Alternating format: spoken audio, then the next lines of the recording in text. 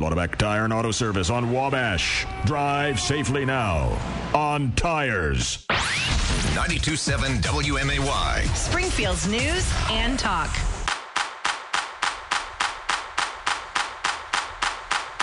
So you're listening, and I don't know the exact demographics, but hopefully you're investing somehow, somewhere, and saving for retirement, because one thing that we definitely want to do is ensure that people live long, healthy, happy lives. And to do that, you got to work your tail off and save your money so that, taxpayers aren't necessarily fully funding all of what you need to do to sustain life and be happy. But, Social Security is not going to cut it for everybody.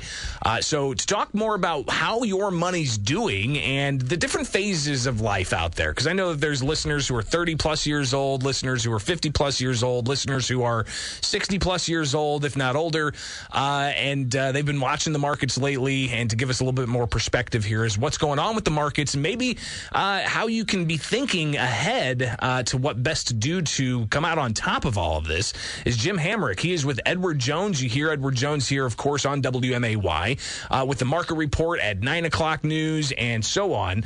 But he joins us in studio here on 92.7 WMAY, Springfield's News and Talk. Jim, thanks for taking time. How you doing today? Well, you bet. Doing great, Greg. Happy to be here. And absolutely. A chance to talk to folks as things are in a little bit of turmoil in people's minds. So how are the markets doing? I haven't looked at the latest. Is the trend up? Is the trend down? Where are we at? Yeah, well, we've come back a little bit from the down drops 3 or 4 weeks ago, kind of the bottom of things for the time being.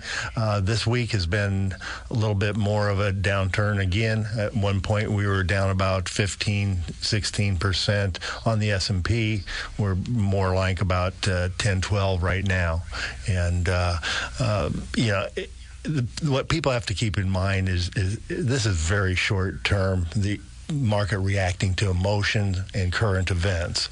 And for working on retirement, you have to keep a long-term perspective on what you're doing, establish some goals, and stick to those goals. So, Jim, when it comes to the different phases of life, right? I mean, I'm probably going to work until I die, quite frankly. But, at some point I do want to retire. I'm investing. I've got my employer matching. I've got, I don't know if you advise on it or not, but I do invest in digital currencies to a degree. It's not nearly what my portfolio is, but what are some of the tips that people my age who still have several decades left of work, but they're investing? What do we do? Just sit back and make sure that who's managing our money is on top of things, or how do we do that if we're not market savvy, so to speak? Yeah, well, the first thing is to get started. The younger you start, the better you're going to be, but it's never too late. And what you want to do is identify where you're trying to get to, what your goals are, and then how am I going to get there? And you're not going to get there by watching the short-term swings and the emotional movements of today's headlines. You're going to get there by investing in a broad, diversified portfolio, with a risk level that you're comfortable with in the short term, but are going to make sure that you're not overreacting to every short-term movement. The goal here is to make a good life for yourself and your family and your health, and worrying over markets every little move isn't going to do the trick. No, especially early on when people are investing and looking to retire eventually. What about those who are on the cusp of retirement and are hoping to start, drawing from that soon and not having to work? What kind of things should they be looking out for when it comes to managing their money? Well, that's a great question, because as you're accumulating money, markets really don't, the timing really doesn't make a difference.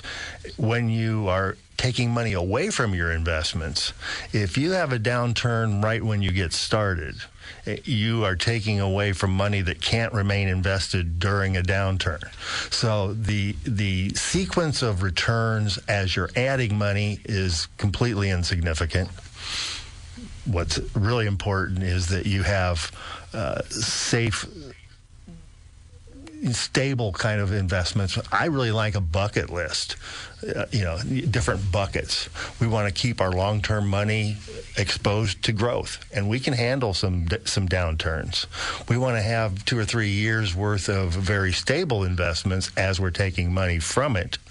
That way, you just don't worry about the headlines.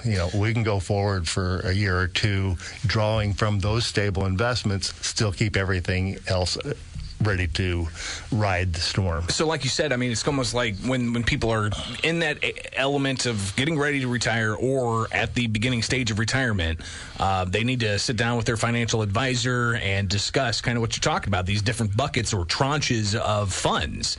They've got all this money that they want to live on for the rest of their life, but they need to be thinking about, well, you've got long-term investments, and that's we want that to kind of just not be touched at all.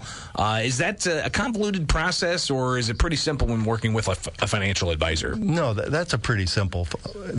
Seems like there's a lot of moving parts to the individual investor, but it's really a pretty simple process. And that's what you guys are there for, right? I mean, that's what Edward Jones is, and other investment firms are all about, is there to facilitate those transactions.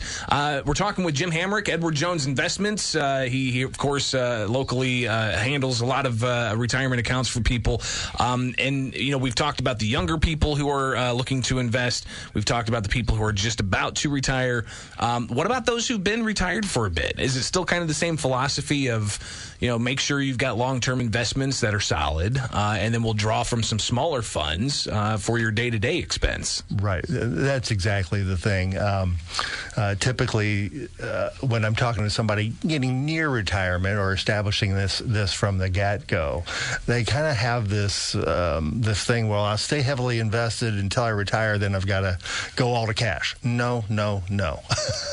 That's where the buckets come in handy as well. Going forward, as you're spending the money down, income stream is what we've created. We've been trying to create growth, but we want to create dependable assets to give us an income stream, and we want to make sure you don't outlive your money, and nobody knows when that day might come, but we have a good idea on averages. The idea then is to keep some of that money growing. You don't just pull the plug on everything and go to all cash, and have enough 2 to 3 years to give you that good income you need, no matter what the markets are doing. Now, I don't know if you can answer this question necessarily, because it can get kind of into the weeds, but, if people have pension funds, and like I know the state of Illinois has pension buyout plans, right, where it's like, hey, we'll buy you out for, like, I don't know the exact percentages, but it's like 80% of what you would have gotten, but that's cash now. So if people do take that and they come into, or they get an inheritance, and they come into a serious amount of cash, how should they best manage that in those 3 different stages of life that we've laid out there? Yeah, that's really important, to sit down and talk with a professional about that. Again, the process isn't really overly involved, but it is detailed, and we've got to establish where you're at now, where do you want to be, and how we can best protect that stash of money that you may have come into. Not a fan of the buyouts, at least from the consumer point of view.